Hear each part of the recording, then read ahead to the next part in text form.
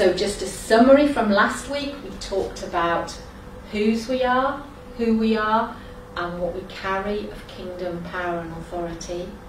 And we looked at the story of the storm where Jesus calmed the storm, and we looked and we thought around what that whole situation would look like, how people would be feeling, and what was the learning that Jesus was teaching his disciples at that point. And we learnt the difference between little small faith as an adjective, which was brief or short, and the little faith, which is faith that you're using, and how those two things are not the same. And as Jesus talked to the disciples after calming the storm that they had little faith, he was encouraging them not to be intermittent with their faith, but to have a faith that they are using all the time. And we're going to pick up the story again in the second of the two storms.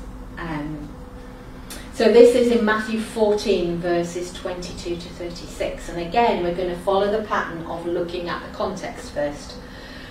So Jesus is, again, same sort of context. Jesus has been teaching them, and then he's done amazing miracles among the people. And then you have the story of feeding the 5,000. And Cathy Adams did an amazing talk on that, which you will find on our website. I would encourage you to go and listen to that, because I think the things she draws out about how the disciples were part of that feeding of the 5,000 is amazing. So I would encourage you to look that up, Cathy Adams. But that again was a very personal experience for the disciples, that they had been involved, that Jesus actually at that point had said, how are you going to feed them, guys? What are we going to do? And they were involved in using their faith to multiply food in such an amazing way. And then afterwards, after this story we're going to talk about, it just was miracles, miracles, miracles. And as a result of that, the 12 go out by themselves and they do amazing things. And last week I read a scripture where Jesus was telling to them about their authority, that he had invested all his authority in them. And they began to see that happen as they prayed for people. Demonic spirits came out, people were healed, and so they do amazing things. And then sandwiched again between those two things, feeding of the 5,000 and the disciples going off and being Jesus' representative and a representative kingdom authority in all that they did, is this story is another storm story. And it's a bit on the way to, let's get in the boat and go over the other side. It's a bit of like when they were on the bus. And we have the same disciples, we have a similar story, but we have a new learning situation. So I just want to read Matthew 14, verses 22 to 36. And it says, as soon as the people were fed, Jesus told his disciples to get into their boat and to go to the other side of the lake, while he stayed behind to dismiss the people. After the crowds dispersed, Jesus went up into the hills to pray, and as night fell, he was there praying alone with God. But the disciples, who were now in the middle of the lake, ran into trouble, for their boat was tossed about by high winds and heavy seas. At about 4 o'clock in the morning, Jesus came to them walking on the waves. When the disciples saw him walking on top of the water, they were terrified and screamed, "A ghost!" Then Jesus said, "Be brave and don't be afraid, I am here." Peter shouted out, "Lord, if it's really you, then have me join you on the water." "Come and join me," Jesus replied. So Peter stepped out into the water and began to walk towards Jesus. But when he realized how high the waves were, he immediately became frightened and started to sink. "Save me, Lord," he cried out. Jesus immediately stretched out his hand and lifted him up and said, "What little faith you have! Why would you let doubt win?" At the very moment they both stepped into the boat, the raging wind ceased. Then all the disciples crouched down before him and worshipped Jesus. They said in adoration, you are truly the Son of God." So this time in the story, Jesus is actually not even there. He's not. And he's leaving them to face it alone. with the same kind of trust and expectation of them being overcomers. And here are the disciples, another storm, and another reliance on their own abilities. And it's easy actually to look at this story in a very objective way and say, oh man, you weren't very quick learners. But actually, if you look at the background of the story, they had actually been rowing nearly 9 hours by the time they got to this stage. They were in trouble and they were fearful. There's no Jesus to wake up and they don't know what to do. So imagine the scene in the boat again. Imagine the scene. They're going over to the side. Jesus is not with them. Their expectation is to get to the other side, and suddenly up comes the storm again. And it's quite, to be rowing for 9 hours, it must be pretty tough conditions. And they completely forgot that they've been in this situation before, Did anybody think about, hey, what would happen if you stood up, Peter, and you told these waves to be still? It's not recorded if that was a suggestion. It certainly didn't happen. And they'd seen Jesus model it. They'd been in the boat last time this had happened. But do you know, stress and panic gives us really short memories. Really short memories. When we're under pressure, we forget some of the amazing things that's happened. When I went back to teaching after I'd had my girls, I got a teaching job in an urban school in Newcastle, and it was an urban school, so it didn't have any playing fields. It had quite a large playground, but down the centre, almost like a playground divider, were 2 portable classrooms. And my classroom was at the end, so sticking out most into the yard. And when I took over this classroom, the teacher said to me, oh, terrible classroom. Every week somebody will break the window with a football, and it's so damp in there your pictures will fall off the wall. So when you come in the morning, your pictures will be on the floor. And I thought, great, not a good reintroduction back to teaching. And then I thought, no, actually, I don't believe that that's automatic. So every morning when I used to go, and I used to pray around all the tables for the kids, and I used to pray on the walls, and I used to pray against football that's coming in. And in that whole year, not one football came through the window, and not one picture fell off the wall. It was amazing. When I used to go home at night, the other teachers used to come in, because they didn't quite believe me. They used to come in and have a look, and because nothing fell off the wall, you could put amazing stuff on the wall. So I had a field day in it. And it was so great that whole year. No dampness, no footballs, no shattered glass anywhere. Amazing. Fast forward to the next academic year, I was promoted and got back in the main school buildings. Lovely classroom. No chance of footballs coming in the window, no chance of things falling off the walls. But it was a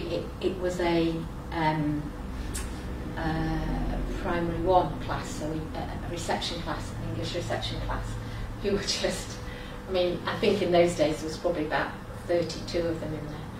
Sometimes just chaos. And I would sit in the middle of this chaos, and something would happen, and it would set off a chain reaction. And I remember sitting and thinking, completely lost control here.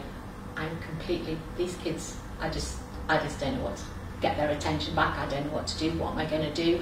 I need to try that.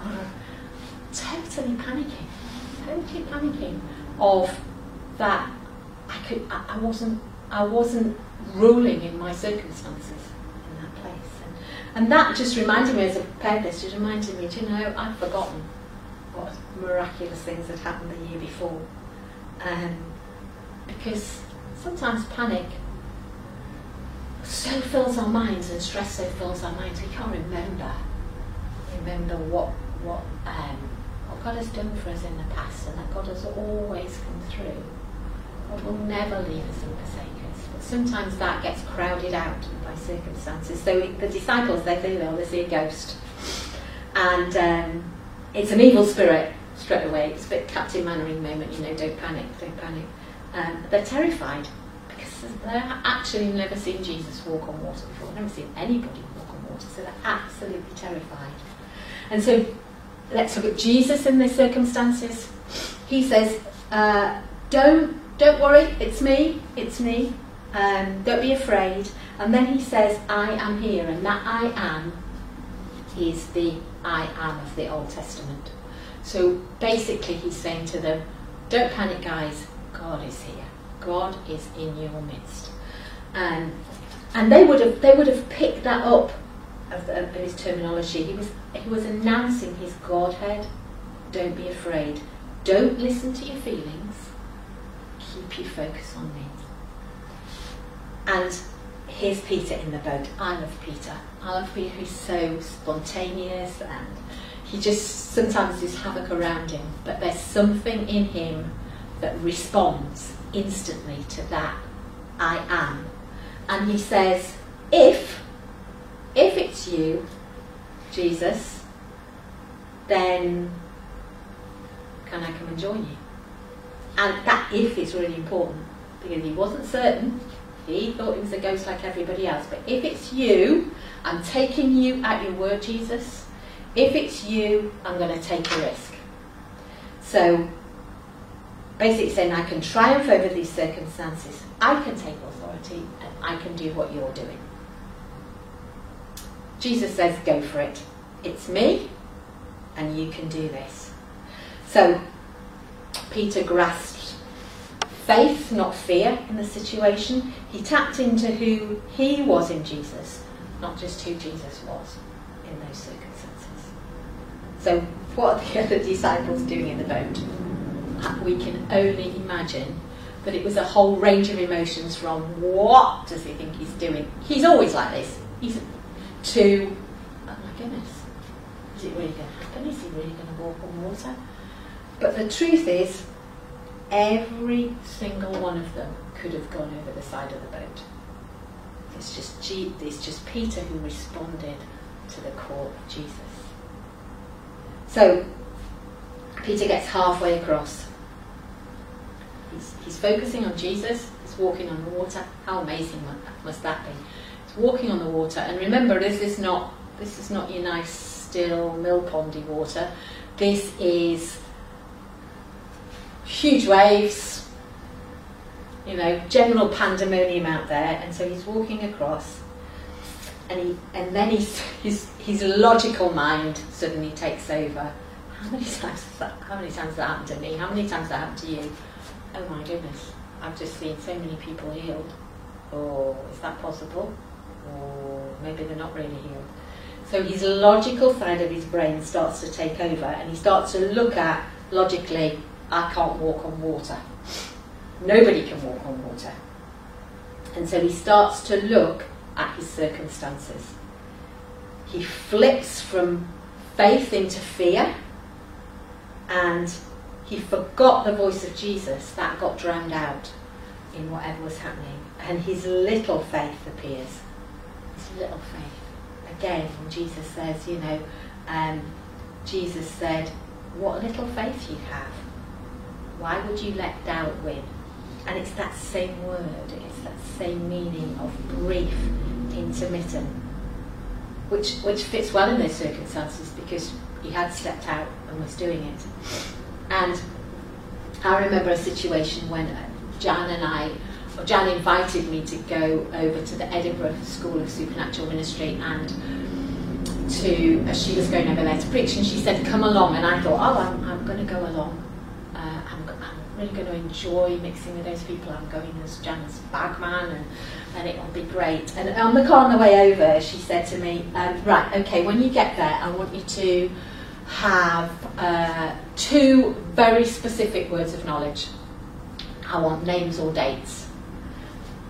And initially I thought, oh, okay, well, I wasn't expecting that, but okay, I'll do that. Apologies, the longer I got into the journey, and when I got there, I thought, I can't do this.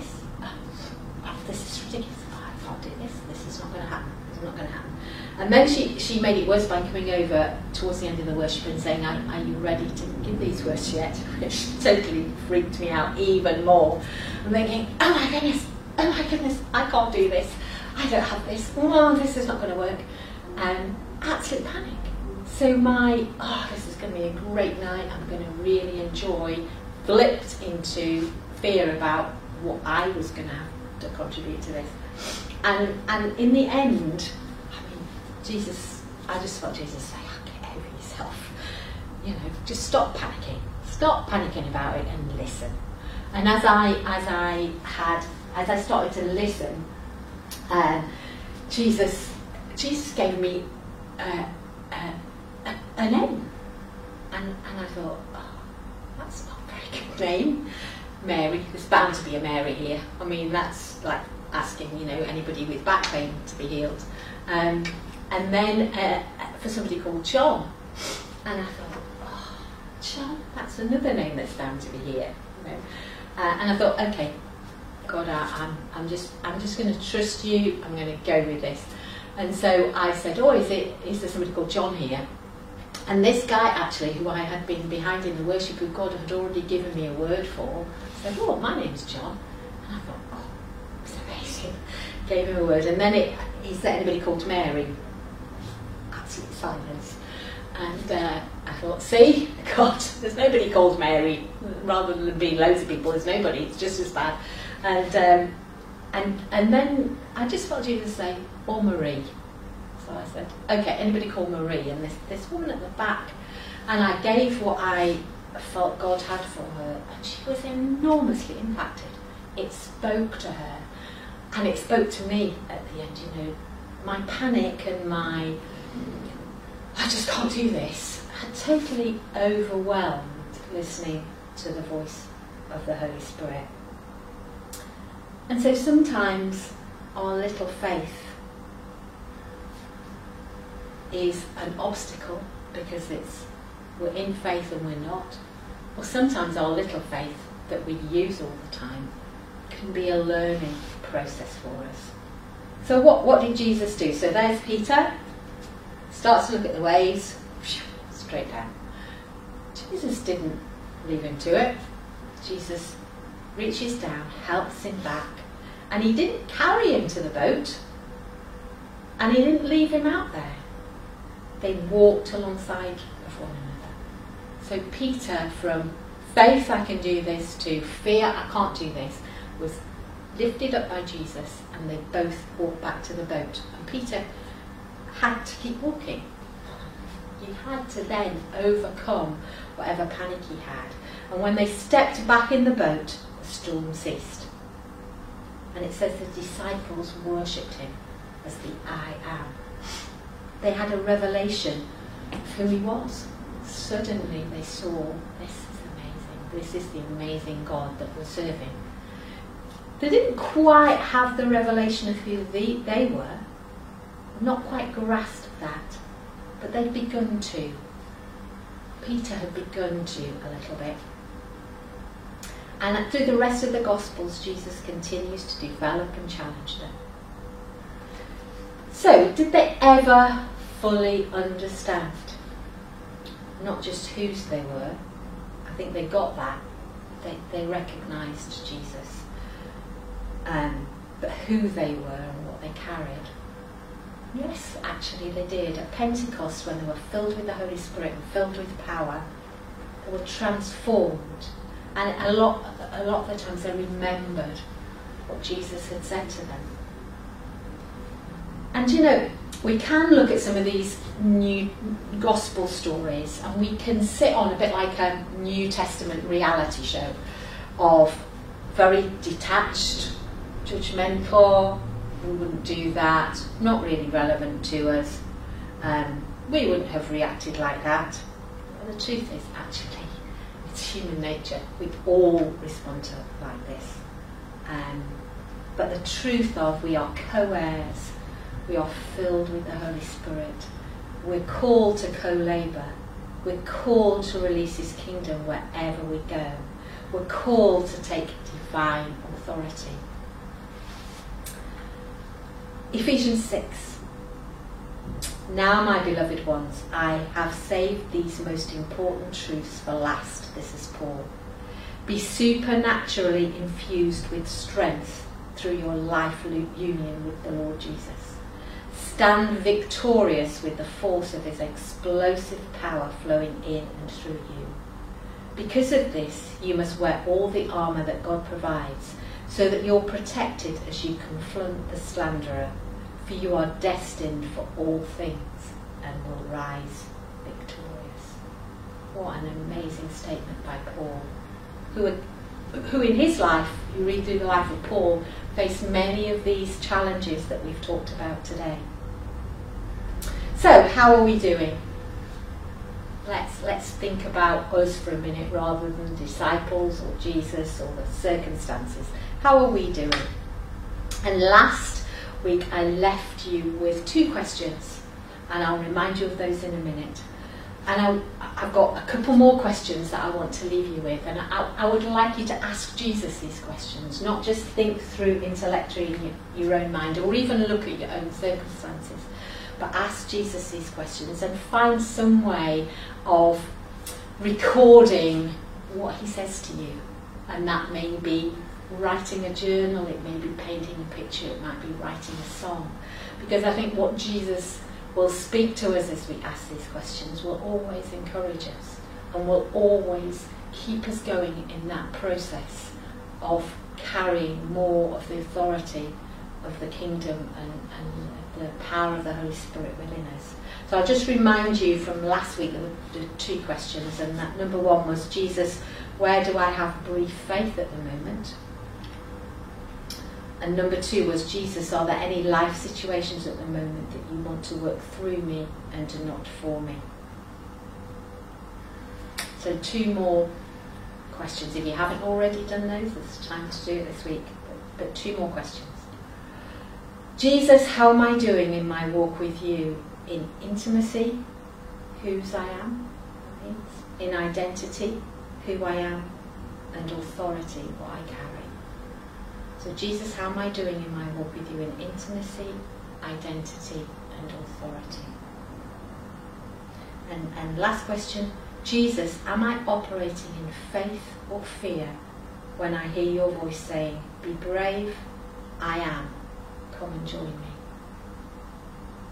Jesus, am I operating in faith or fear when I hear your voice say, be brave, I am, come and join me? And it's great. I encourage you to find answers to those questions.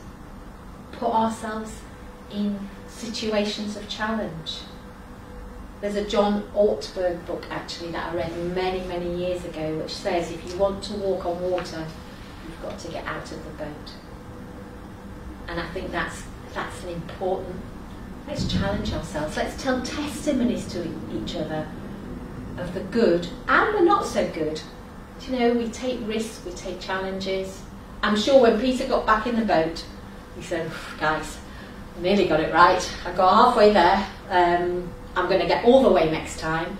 And stay connected to the Holy Spirit and listen to when he wants to work through us and not for us. So, you know, in the context of the second storm, just before the Peter walked on water, you know, Jesus, there had been the feeding of 5,000, and Jesus' question to the disciples was, you give them something to eat.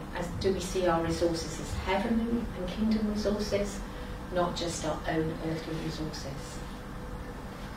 So please ask Jesus those questions and see what he has to say to us that encourage us not only to be connected to Jesus, but to actually allow Jesus to work through us as we build the kingdom in our world, as we go to work, as we go to school, as we're at home, whatever. That actually Jesus wants us to reflect him with power and authority to rule in our circumstances.